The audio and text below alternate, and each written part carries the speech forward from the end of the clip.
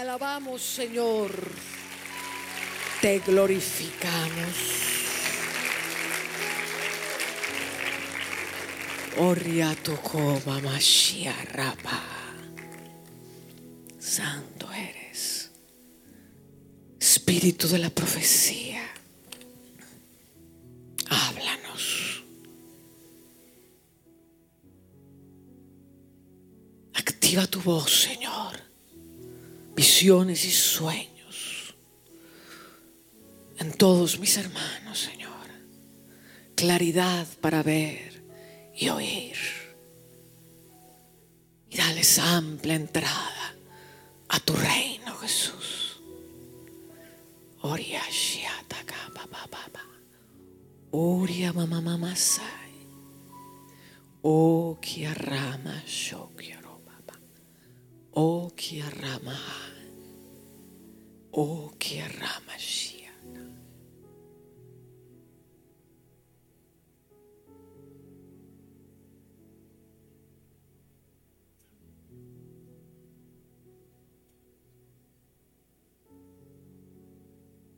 Pablo oraba y decía que espíritu de revelación y de conocimiento de Dios venga sobre vosotros, para que sean abiertos los ojos de vuestro entendimiento. Pon tus manos en tus ojos. Y di: Dios, abre los ojos de mi entendimiento. Abre los ojos de mi entendimiento, porque tus caminos son más altos que mis caminos, porque tus pensamientos ciertamente difieren de mis pensamientos, son más altos. Abre los ojos de mi entendimiento. Dice que sean abiertos los ojos de vuestro entendimiento, para que podáis conocer las riquezas, las abundantes riquezas de su gloria y la supereminente grandeza de su poder, la cual es la herencia en los santos. La supereminente grandeza de su poder, la cual operó levantándole de entre los muertos y le sentó en las alturas a la diestra del Padre, y lo puso con un nombre que es sobre todo nombre que se nombra en este siglo y en el venidero, que este nombre es sobre toda potestad y sobre toda autoridad, y que fue puesto por cabeza de la iglesia, la cual es su cuerpo, la plenitud de aquel que todo lo llena en todo. Quizás has leído muchas veces este pasaje, pero quiero que abras tu corazón y entre un entendimiento en ti tan poderoso, porque si lo único que tuvieras en la vida fuera ese pasaje de Efesios 1, conquistarías el mundo. Escucha bien. Cristo es la cabeza de la iglesia. ¿Quién es la iglesia? ¿Quién dice yo soy la iglesia? Cristo es la cabeza de la iglesia. La plenitud. Fíjate cómo nos califica el Señor. La iglesia, la cual es la plenitud de aquel que todo lo llena en todo. La iglesia hace que la supereminente grandeza de su poder y de su gloria se vuelva plenitud, alcance su exponente pleno sobre la tierra. Por eso Pablo doblaba sus rodillas y decía: oh Dios, que ellos puedan entender esto, que sus ojos sean abiertos, para que no piensen de sí mismos que son unos cristianitos que vienen a sentarse en una banca, a tener unos pocos dones, a vivir cargados de problemas, enfermos. Oh Dios, que sus ojos sean abiertos para que entiendan, que sus ojos sean abiertos para que entiendan quiénes son, porque Dios te constituyó el cuerpo de Cristo. Oh santo, no lo estás entendiendo. Oh santo, no lo estás entendiendo.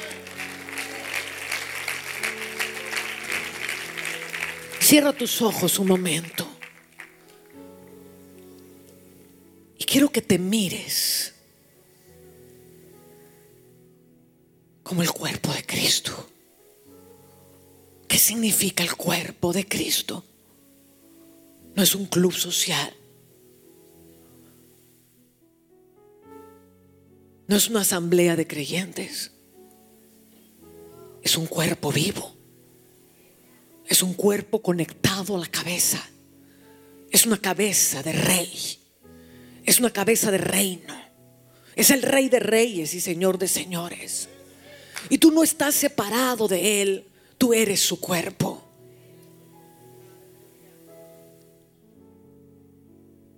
Siéntelo. Mueve tus brazos, mueve tus piernas. Y yo soy el cuerpo de Cristo. Cristo se hace carne en cada uno de nosotros. Hoy por hoy tú y yo somos la carne de Cristo. Yo camino y Cristo está caminando. Yo soy el cuerpo. Yo no soy Ana Méndez Ferrell. Yo soy el cuerpo de Cristo. El problema es que es necesario que los ojos de nuestro entendimiento sean abiertos.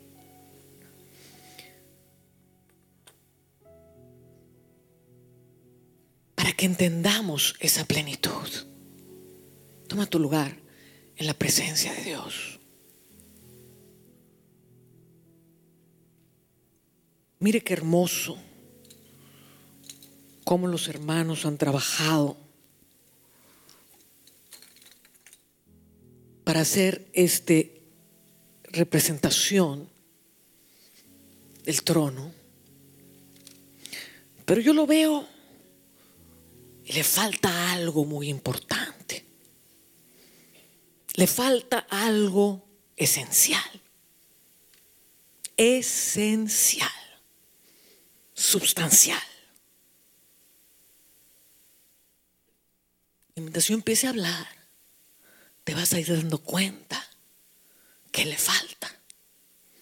Está la corona, está el cetro, está la representación del cordero, del león. Supongo que esto representa a los 24 ancianos. Todo alrededor del trono. Pero hay algo que falta, vital.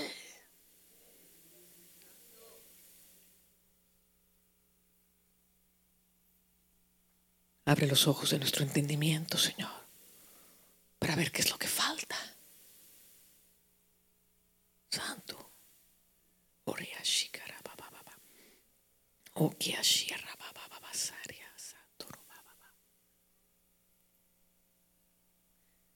Ven conmigo a Efesios 1:9.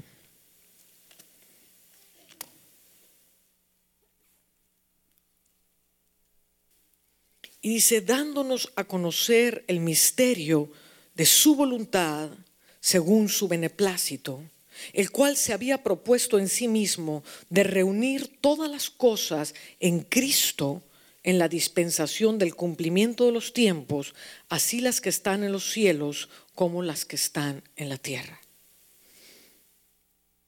dándonos a conocer el misterio de su voluntad, el cual se había propuesto en sí mismo de unir todas las cosas, así las que están en el cielo como las que están en la tierra, en el tiempo del cumplimiento de los tiempos. Por este cumplimiento de los tiempos se cumple, según Hebreos 9, en la cruz del Calvario. Dice que Cristo fue crucificado una vez y para siempre en el cumplimiento de los tiempos. Se cumplen muchas cosas, se cumplen los tiempos, todo es completado en la cruz del Calvario. Y en ese momento, cuando Jesús dice hecho está, consumado es, ahí se cumple todas las profecías, todo lo que fue hablado de él se cumple en ese momento.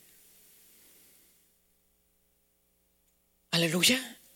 Entonces dice que en ese momento cielos y tierra vienen a ser uno. ¿En dónde está Jesús? ¿Alguien me puede decir dónde está Jesús?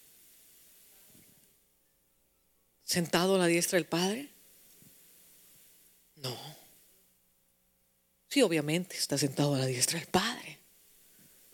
Jesús está aquí. Jesús está aquí. Donde dos o más se reúnen en su nombre, Él está aquí.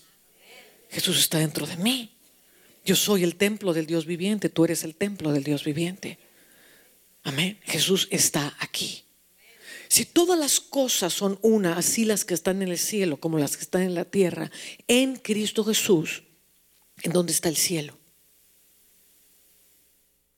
El cielo está aquí.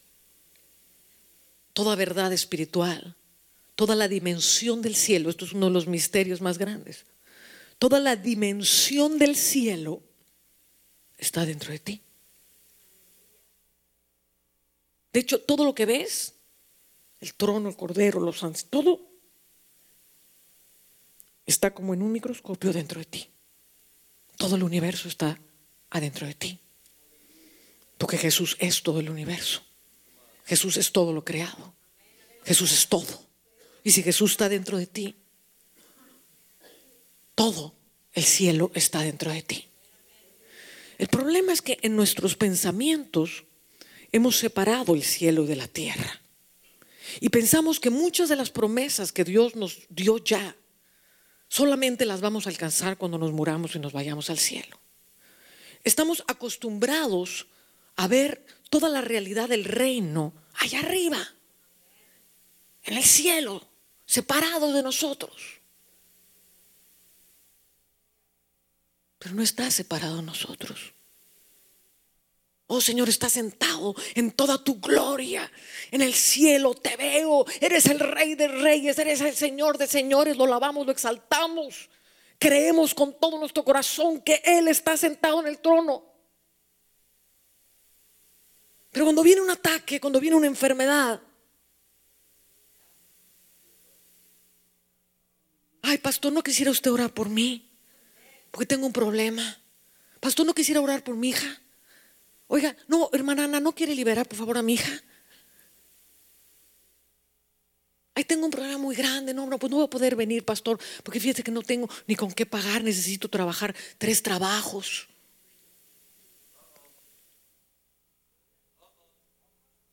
Entonces, ¿quién es el Jesús que te habita? ¿Quién es el Jesús que te habita que no puede curarte ni un resfriado? Quizás será un Jesús menor. Ojo, porque la gran mayoría de las personas viven una realidad de un Jesús menor, separando los cielos de la tierra. En el cielo Él es grandioso, pero yo aquí con todos mis problemas, con un Jesús menor que no me puede ayudar en nada. Si el pastor no tiene tiempo para mí, pues ya me fastidié.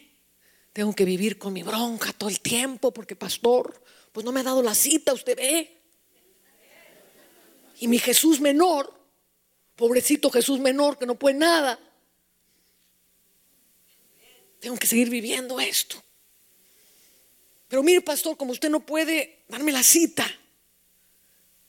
me voy a meter en un ayuno a ver si baja la gloria de Dios y viene un avivamiento.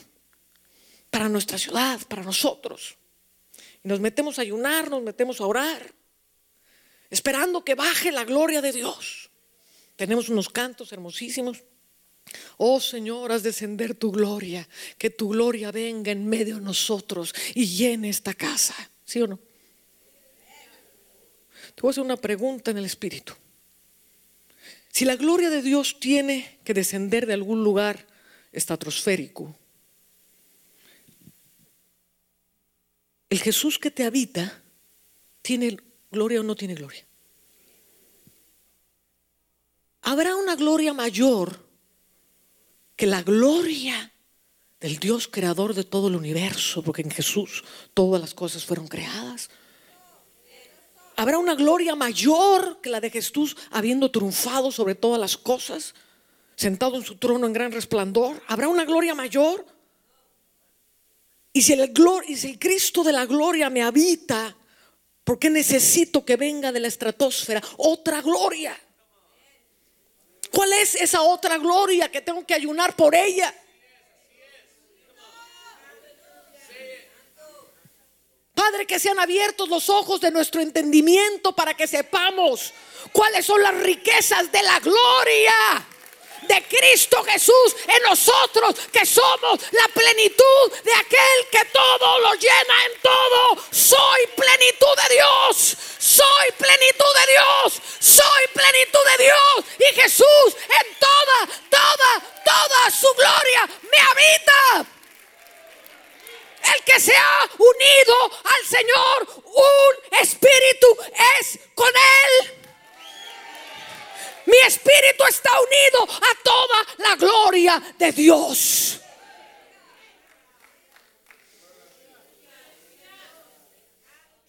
La gloria que tú me diste, yo se las he dado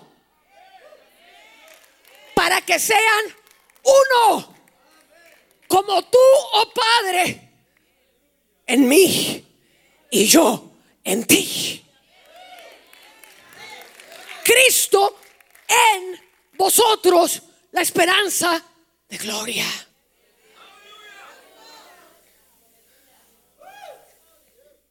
Pastor, vamos a orar para que venga el avivamiento. A forward. ¿De dónde quieres que venga el avivamiento? Ahí viene en el tren, ahí viene. ¿Por dónde viene?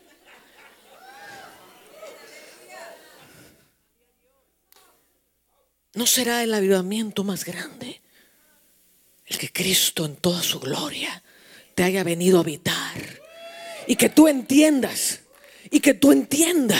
que esa gloria te habita, que esa gloria, si la dejas ser, empieza a reventarte por dentro, empieza a reventar tu forma limitada de pensar.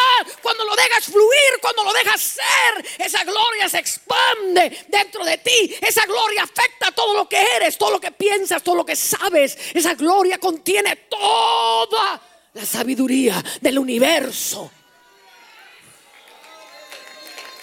Que sean abiertos sus ojos para que puedan entender cuáles son las riquezas. Oh miserable de mí, que osare yo llamarme pobre, o miserable, o víctima, sabiendo quién es el sublime ser que me habita. ¿Cómo podré ser pobre y miserable?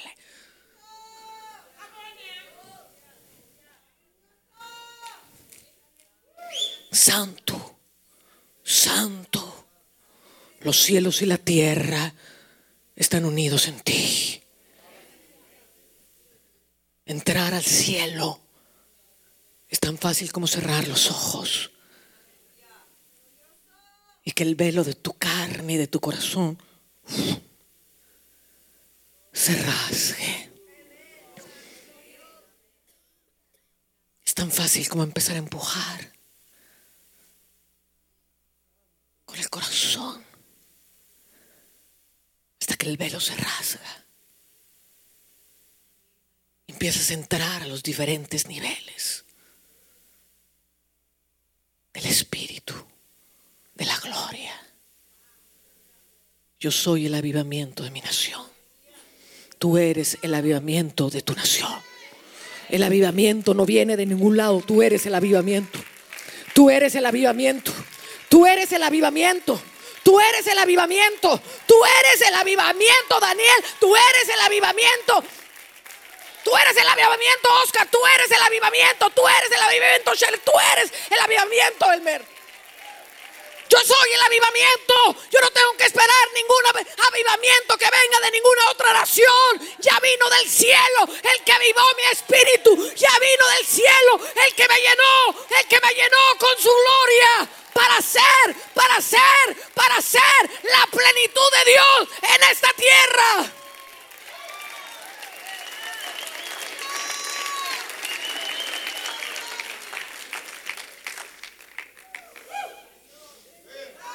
Joquiata Balia Rabashaka.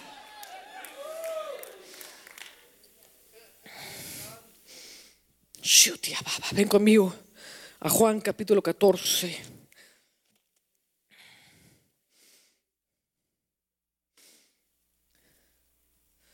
No se turbe vuestro corazón, versículo 1.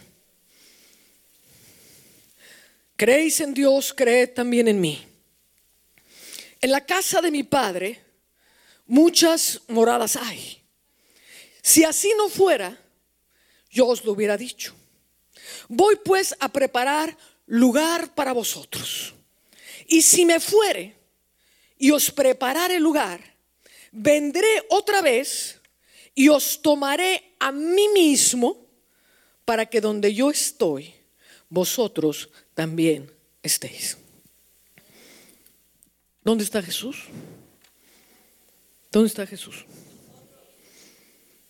En casa de mi Padre muchas moradas hay.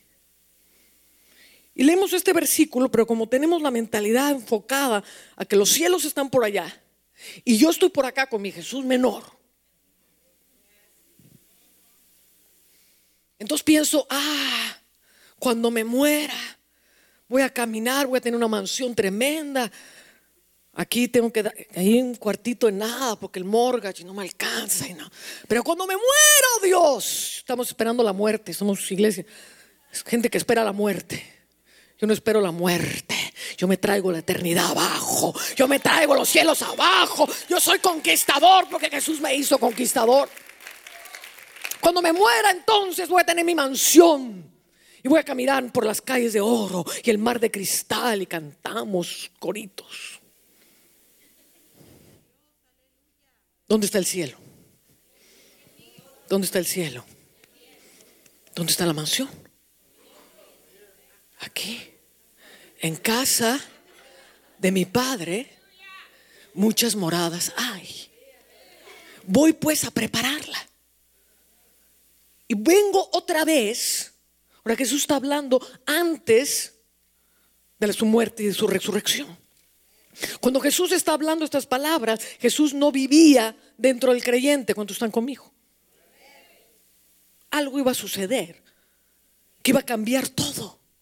Jesús iba a ascender al trono para venir en forma espiritual, habitar al creyente y formar la morada celestial dentro de nosotros, para que donde Él está, nosotros también estemos. ¿Me estás entendiendo? Ven conmigo a Juan, capítulo 3.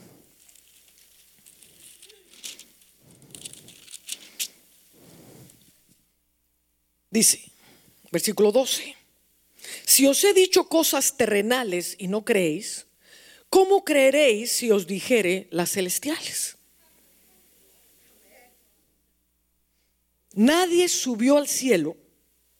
Ojo, aquí está hablando Jesús antes de su ascensión, ¿sí o no?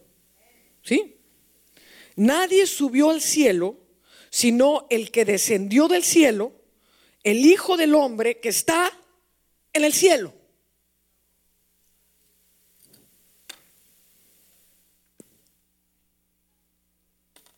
Jesús ascendió. Nadie ascendió al cielo sino el que descendió del cielo, el Hijo del Hombre que está en el cielo. ¿Dónde está el cielo? En Jesús, cielos y tierra son lo mismo. Jesús está en la tierra y Jesús está en los cielos, porque cielos y tierra son uno en Jesús. Voy a preparar una morada y a partir de esa morada vas a poder entender cómo moverte en el cielo. La iglesia es necesariamente bidimensional. Se mueve en dos dimensiones: la tierra y el cielo. Todo lo que veo hacer al Padre, eso es lo que hago. Lo veo hacer y luego lo hago aquí en la tierra. Primero miro los cielos, luego lo hago en la tierra.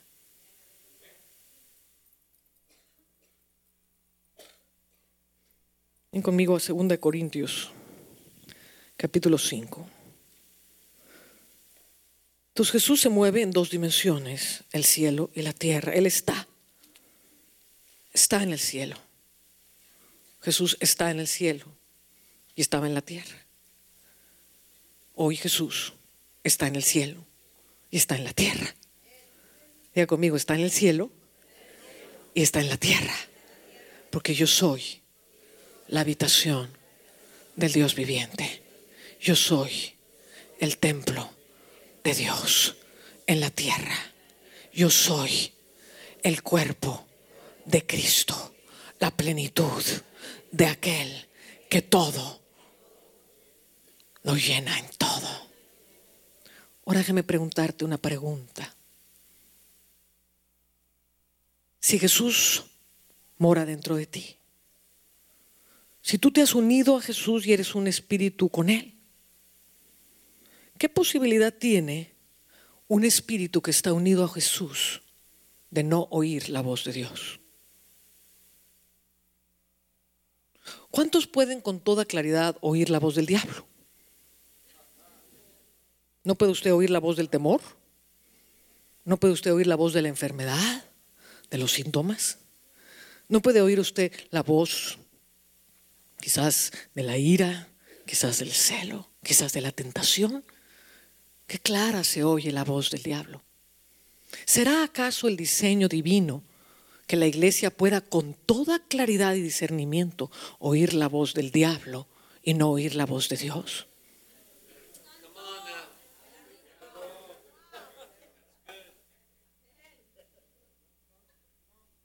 Dios te habla mucho más de lo que tú piensas. Lo que no has aprendido es a reconocerlo. Reconóceme en todos tus caminos y yo enderezaré tus veredas. Reconóceme. Reconóceme quiere decir ahí estoy. Te estoy hablando desde que te despiertas en la mañana. Pero la gran mayoría de la gente no tiene tiempo para oírlo. El problema no es que no tengas oídos, porque oyes al diablo. Y el que oye al diablo, que es un espíritu, ¿cuántos saben que el diablo es un espíritu? Quiere decir que usted tiene oídos espirituales para oír. Es que yo no puedo oír en el mundo espiritual. Bien que puede oír. Ya está oyendo al diablo que le está diciendo no puedes oír.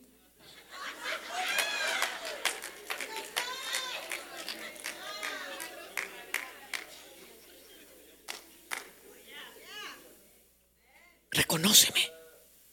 Ahí estoy. Estoy hablando. Pero el problema es que somos tan religiosos, que nada más queremos que Dios nos hable como Moisés en la zarza. Oh, Sonia, te habla tu Dios, heme aquí. Ay, pastor, ya oí la voz de Dios. Dios ha hablado de muchas maneras, de muchas formas. Habla en las cosas más sutiles, más elementales. Por eso Jesús hablaba en parábolas. Dice, mi reino es así, es así. Veía, por ejemplo, la pesca milagrosa. Jesús es el espíritu de la profecía, es el testimonio de Jesús del espíritu de la profecía. Y el espíritu de la profecía es un ámbito, no es unas palabritas que vienen a tu cabeza y te dicen, así dice el Señor, serás profeta de las naciones. Eso no es el espíritu de la profecía. El espíritu de la profecía es todo el ámbito del reino de Dios. Es toda la dimensión de lo que Él es. Es como decía Emerson, es entrar dentro de Él. El problema es que vivimos con solamente una parte de la ecuación. Jesús viene a vivir en nosotros y ya estamos muy contentos. Bueno, muchos no están tan contentos porque siguen ahí en todas sus penalidades, pero bueno, el domingo se ven muy bonitos.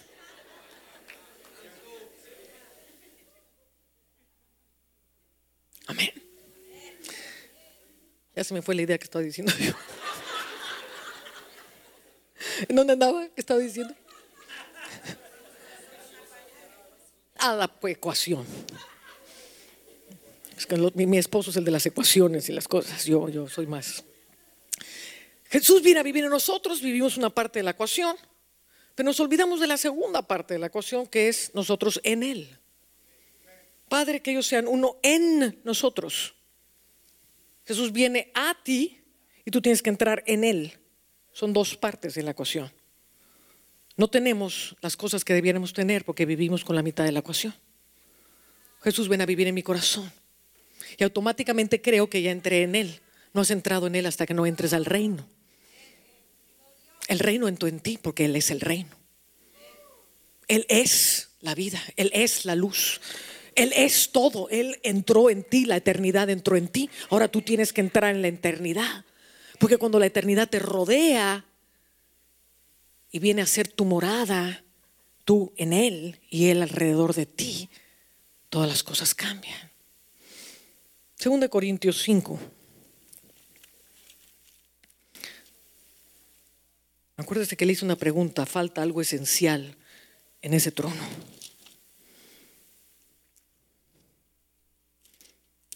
Y le va a quedar muy claro. Dice, diga conmigo, cielos y tierra son uno. Yo estoy en el cielo y estoy en la tierra. Cierre sus ojos y de veras créaselo. Piense por un momento, estoy en el cielo y estoy en la tierra. Porque Jesús unió el cielo y la tierra. Su oración era que todo fuese hecho como es en los cielos, así también en la tierra. Cielos y tierra son uno en ti, porque cielos y tierra son uno en Jesús. Estás en el cielo y estás en la tierra. Dios quiere cambiar tu forma de pensar. Diga conmigo, el cielo no está lejos. Porque mientras lo sigas mirando lejos y como la esperanza para cuando te mueras, vas a perder tu destino. Porque sabemos que si nuestra morada terrestre, este tabernáculo se deshiciere, tenemos de Dios un edificio, una casa no hecha de manos, eterna en los cielos. ¿Dónde están los cielos? Diga, los cielos están en mí. Ahora, cuando leemos este pasaje, otra vez pensamos como el de Juan. Cuando me muera en este mundo, entonces allá en el cielo tengo una morada celestial. Vamos a seguir leyendo. Dice, por esto está hablando el apóstol Pablo. Por esto también gemimos deseando ser revestidos de aquella nuestra habitación celestial. O sea que esto no es para cuando nos muramos, porque deseamos ser revestidos de nuestra habitación celestial. Luego no me tengo que morir. Pues así seremos hallados vestidos y no desnudos. ¿Se da cuenta que están vivos? Que no está hablando después de la muerte. Dice, pues así seremos hallados vestidos y no desnudos. Porque asimismo los que estamos en este tabernáculo, o sea en esta carne, gemimos con angustia. No, aquí está el apóstol Pablo gimiendo con angustia por una vestidura celestial que es su habitación celestial. Aquí no está gimiendo por la vestidura de la salvación. La vestidura de la salvación es por gracia. No son las vestiduras blancas con las que te lavó la sangre del Cordero. Pablo dice, tenemos que gemir con angustia. Nosotros, los que estamos en este tabernáculo, gemimos con angustia. No deseando, dice, porque no quisiéramos ser desnudados, sino revestidos para que lo mortal sea absorbido por la vida. Entonces está Pablo diciendo, es el mismo que dijo que sean abiertos los ojos de tu entendimiento para que veas que eres el cuerpo de Cristo, que eres la gloria, que eres la habitación de toda la gloria del cielo habitándote. Este mismo apóstol está diciendo, nosotros gemimos con angustia para ser revestidos de nuestra habitación celestial. Esto quiere decir que no viene porque alguien me puso la mano o porque vine todos los domingos al servicio. Gemimos con angustia porque no queremos ser hallados desnudos, sino vestidos de nuestra habitación celestial. Ahora fíjese cómo la morada gloriosa de Dios, Cristo en nosotros y nosotros ahora en Cristo, Cristo envolviéndonos, Cristo nuestra mansión de gloria, Cristo nuestra habitación de gloria. Gemimos en el Espíritu es el que gime. Gemimos para ser revestidos, porque cuando soy revestida de mi habitación celestial, todo lo mortal es absorbido por la vida. Toda enfermedad empieza a ser absorbida por la vida.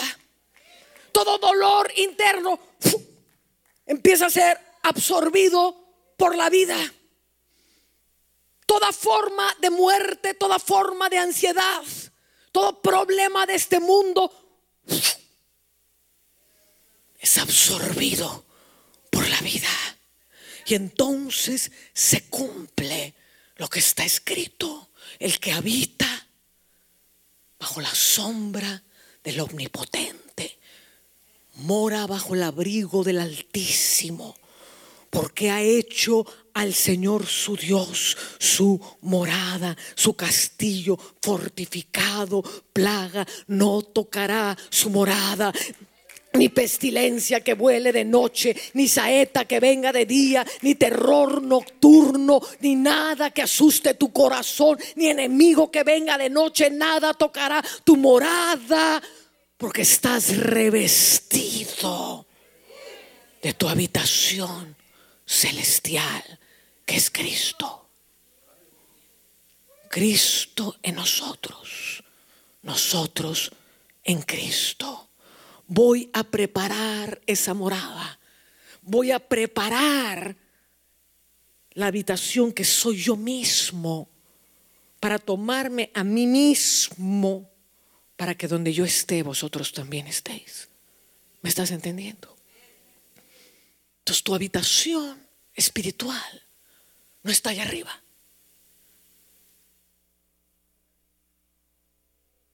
Está alrededor de ti. Está como esas aguas de las que hablaba Emerson, flotando sobre ti, las aguas de Cristo, y el Espíritu de Dios moviéndose sobre de ti, hasta que las empiezas a bajar, hasta que empieza todo tu ser a formarse. Sufro dolores de parto hasta que Cristo sea formado. Tiene que ser formado en vosotros. Mirando a cara descubierta somos transformados. Hay una transformación espiritual. Hay un revestimiento espiritual. Ahora ven conmigo a Apocalipsis. Y cómo me gustaría entrar en este libro con vosotros, mis amados hermanos. Quizás algún día, porque este es el libro más poderoso de la revelación de Jesucristo. Te sorprenderá saber que no es un libro del fin de los tiempos. Apocalipsis quiere decir la revelación de Jesucristo.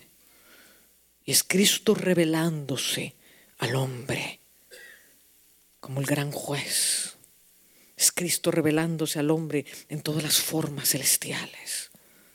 Conocemos al Dios del Antiguo Testamento a través de esas páginas de la Escritura. Pero el Dios que unió los cielos y la tierra, este es el legado más importante de revelación que tenemos. Pero esto es nada más una capsulita que te envío así, para algún curioso que quiera meterse con Dios. Capítulo 3 de Apocalipsis. Dice: escribe al ángel de la iglesia en Laodicea. He aquí el amén, el testigo fiel y verdadero, el principio de la creación de Dios, dice esto. Yo conozco tus obras, que ni eres frío ni caliente, ojalá fueses frío o caliente. Pero por cuanto eres tibio y no frío ni caliente, te vomitaré de mi boca, porque tú dices: yo soy rico y me he enriquecido y de ninguna cosa tengo necesidad. Y no sabes que eres un desventurado, miserable, pobre, ciego y desnudo. Por tanto te aconsejo que de mí compres oro refinado en fuego, para que seas rico, y vestiduras blancas para vestirte. ¿Qué vestidura está hablando? No está hablando de las vestiduras de la salvación, esas son gratis. Dice que compres oro refinado, que compres vestiduras blancas. ¿Qué vestiduras son estas? Las vestiduras de tu habitación celestial, para que no seas hallado desnudo, sino vestido, revestido de Cristo, para que todo lo mortal sea absorbido por la vida. Compra oro refinado para que seas rico. Hay que pagar un precio. El oro no viene gratis. El oro se paga, el oro del cielo. Las perlas preciosas que estamos soltando, no creas que las sacamos porque nos levantamos después de un sueño divino y Dios nos dio toda la revelación y nos dijo: escriban. Hay precios altísimos, altísimos, de cruz, de intercesión, de enfrentamientos contra las tinieblas que hemos pagado para encontrarnos a cara descubierta con el Dios Altísimo. Por eso lo que te hablamos aquí es vida. No lo leímos en un manual. Hablamos desde el mismo reino de Dios, desde Jesús, hablándote, porque se ha formado en nosotros. Y dice: por tanto te aconsejo que compres, dice, para que no se descubra la vergüenza de tu desnudez, y unge tus ojos con colirio para que veas. Unge tus ojos con colirio, para que los ojos de tu entendimiento sean abiertos y puedas verte como eres. Puedas verte en la grandeza de tu Cristo. Puedas caminar en la gloria de Dios sobre cualquier circunstancia. Entiendas los misterios del reino, la multiforme sabiduría de Dios, las cosas que puedes bajar del cielo. Emerson decía: todo es posible si puedes creer. Muy pronto Dios te va a permitir ver el cielo. Te lo profetizo. Muchos de ustedes van a ver el cielo abierto y van a ver cosas. Y todo lo que puedas ver, porque esto es el poder del reino, todo lo que puedas ver lo puedes bajar. Puedes bajar carreras enteras del cielo.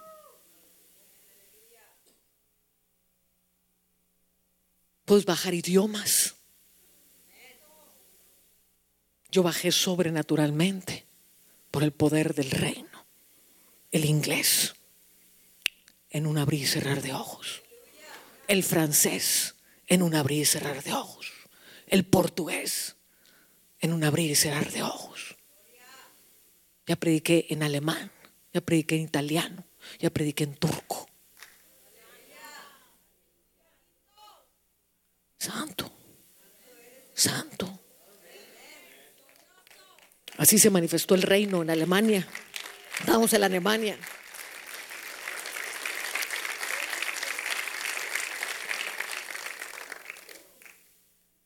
Y usted cree que es difícil acá en Fort Worth. Usted no sabe lo que es llegar al antiguo continente con aquellos alemanes, todos cuadrados. Y yo agarré y le dije: mire, hermano, el reino de Dios es tan poderoso que en este congreso yo le voy a predicar en alemán. Y dije: ay Dios, ¿qué estoy diciendo? Y yo me río con mi Dios. Dije: ay Señor, tú que tienes sentido del humor. Dije: el alemán está más difícil, pero bueno. Y al día siguiente, esto es nomás un paréntesis, y al día siguiente abro la Biblia y me equivoco y agarro la Biblia de mi intérprete. Y digo: ay Dios, si esto está en alemán. Y yo me empiezo a reír. Dije: Señor, me la vas a hacer, Padre mío. Y yo me reía con los alemanes. Le dije: mira, voy a empezar, voy a poner el pie sobre las aguas, porque ahora camino sobre las aguas. Y empecé a leer el pasaje en alemán. Y dije: bueno, pues ya leí el pasaje, ahora me sigo en inglés. Y en eso clarito veo así como una pantalla con una frase en alemán, y que la digo. Y luego aparece otra, pum, otra y otra. Y mire, hermano, aquellos alemanes todos cuadrados. El reino está aquí. Y mire, se bajó la gloria de Dios sobre aquel lugar, porque el reino se demuestra a sí mismo en poder, en habilidad. Tengo tantas cosas que hemos bajado del cielo, habilidades de Dios. Mira la pintura. Nomás recibimos: Padre, pinta las profecías. Señor, Padre. Mi esposo en su vida había agarrado un pincel. ¿Cómo lo agarro? Con el Espíritu Santo, amado. Con el Espíritu Santo. Dile: Espíritu Santo, pinta. Y mire qué cosas más lindas ha hecho. Santo eres. Bueno. Unge tus ojos con colirio para que veas las gloriosas riquezas de su gloria que están reservadas, que son tu herencia. Oh, mi hermano, abre los ojos para entender que tu herencia es tuya, porque el testador ya falleció y ya te lo heredó. Ya te lo heredó. No cuando te mueras aquí en la tierra. Abre los ojos de su entendimiento, Señor. Dice, versículo 20: he aquí, yo estoy a la puerta y llamo. Si alguno oye mi voz y abre la puerta, entraré a él y cenaré con él y él conmigo. Ahora estos lo usamos para predicar el evangelio, pero no fue escrito para predicar el evangelio. Fue escrito para una iglesia que ya existía. Hola, ya existía la iglesia de la Odisea. Le está hablando, enviando Juan el mensaje a una iglesia existente. Entonces no le está predicando a los inconversos, le está predicando a la iglesia. Entonces dice: he aquí, yo estoy a la puerta y llamo. Si alguno oye mi voz y abre la puerta, entraré a él y cenaré con él y él conmigo. Y al que venciere, le daré que se siente conmigo en mi trono, así como yo he vencido y me he sentado con mi Padre en su trono. El que tiene oído, oiga lo que el Espíritu dice a las iglesias. ¿Sabe que le falta ese trono? ¿Sabe que le falta ese trono? La iglesia. Ese trono no está completo si la iglesia no está sentada con Cristo en su trono. Soy un espíritu con Cristo Jesús. Él es la cabeza y yo soy el cuerpo. Él es la cabeza y yo soy el cuerpo. Él no está en su trono y yo sentado en una banca.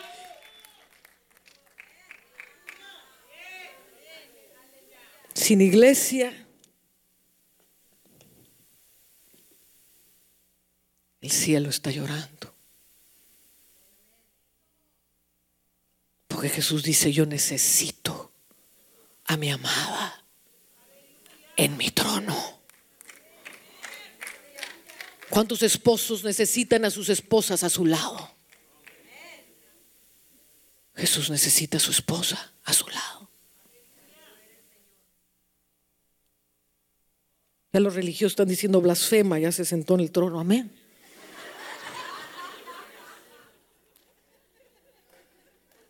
Este es mi lugar y no lo cambio por nada.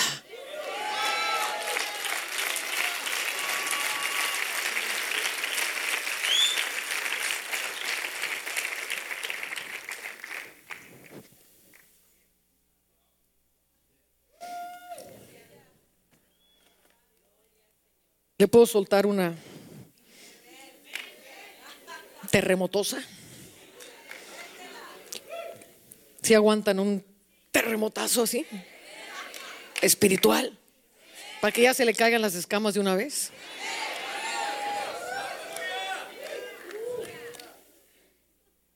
¿Cuántos aquí son la novia del Cordero? ¿Cuántos aquí son la esposa del Cordero? Bueno, ¿o es novia o es esposa? Porque no es lo mismo.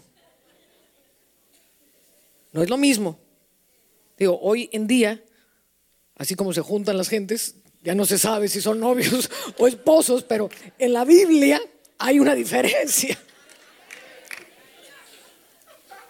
O somos novia esperando las bodas del Cordero. Hola. O somos la esposa de Cristo. Quiero que lea esto conmigo, Efesios 5.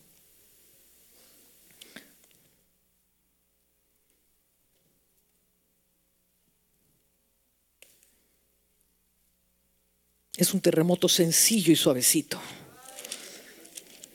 Derriba pero sin hacer daño.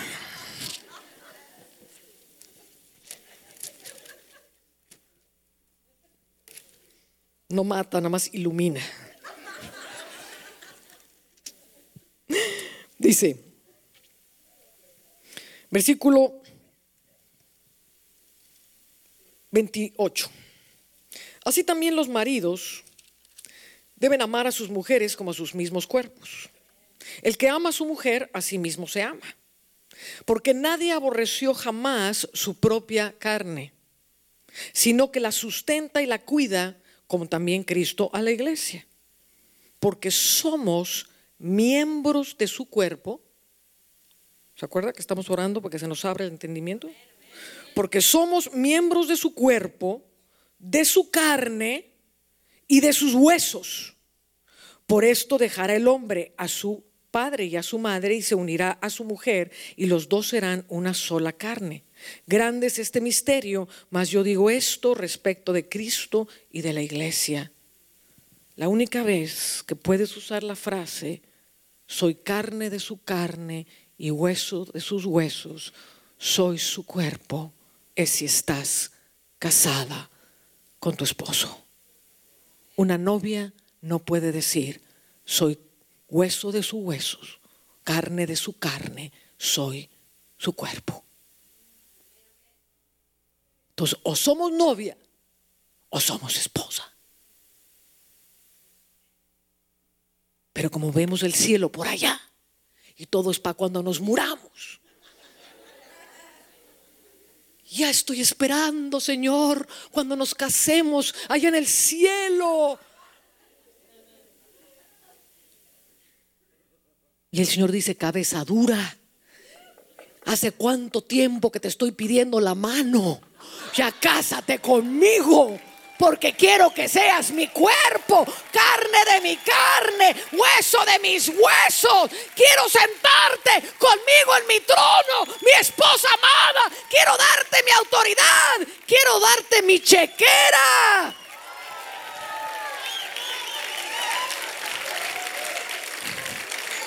La novia no tiene acceso a la chequera.